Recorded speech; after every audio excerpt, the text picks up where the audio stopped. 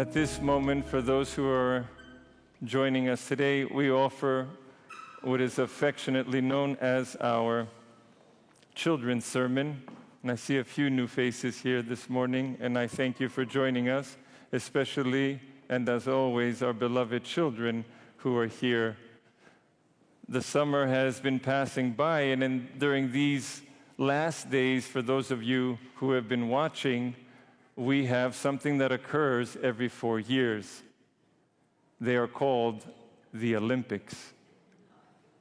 And so I've asked Pablo to hold a picture up of somebody, and I'm wondering if any one of the children know who the individual that Pablos is holding. It's kind of hard to see from a distance, and I'm sorry about that. Anyone have an idea who he's holding?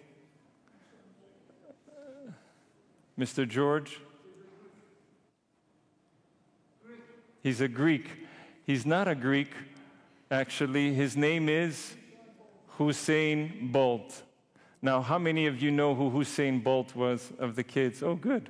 So you know that Usain Bolt won 8 Olympic gold medals. He is the only athlete in the history of the Olympics to win gold medals in the 100 and 200 meter dash in 3 Olympics, which is incredible. He's also won 11 times the world championship. He is 11-time world champion. So this man, so far as we know, is probably the fastest man that ever lived that could run as fast as him. And Usain Bolt was special because he developed healthy habits that paid off. He would drink 20 ounces of water the first second he would wake up in the morning, every single day.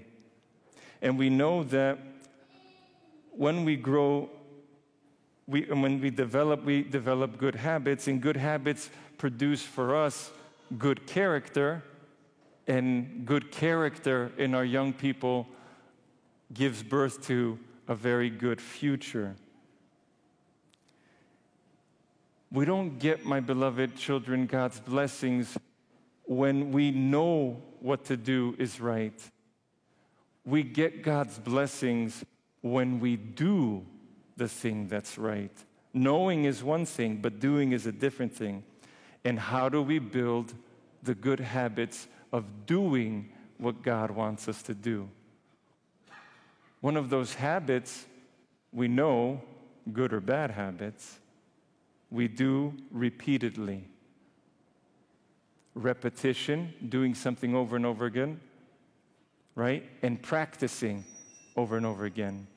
Now, we know from science that if you do something for 6 weeks straight, you have developed a habit.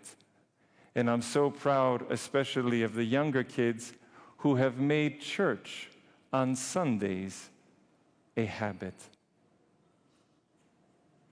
This going to church on Sundays will produce good character, and now I'm talking about God's character, godliness. And while Usain Bolt developed, right, those habits, and they had a payoff, he became the fastest man on earth. The payoff for each of you developing good spiritual habits is what? The kingdom of heaven, which is a lot better than winning gold medals. So I want to invite you, the young kids, and the older young kids here this morning, to develop good spiritual habits. Usain Bolt was nothing special. Think about it. He was a kid just like every other kid. He could have taken the great potential that God had planted in him and buried it. Never ran.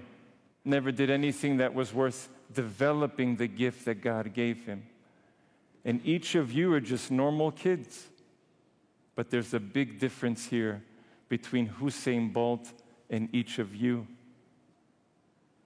Usain Bolt's gift depended on his body, his muscles, his abilities.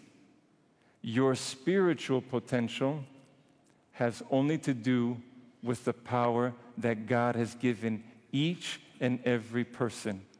Each and every person can become spiritual Usain Bolts, which are nothing less than saints. It's open to everyone. But the choice about knowing what's right and doing what's right is in your hands. And by developing the good habits of doing what's right, you begin to strengthen and you begin to develop the power that God has put in each of you the day you were baptized. You determine your habits, and your habits determine who you will be. God bless you.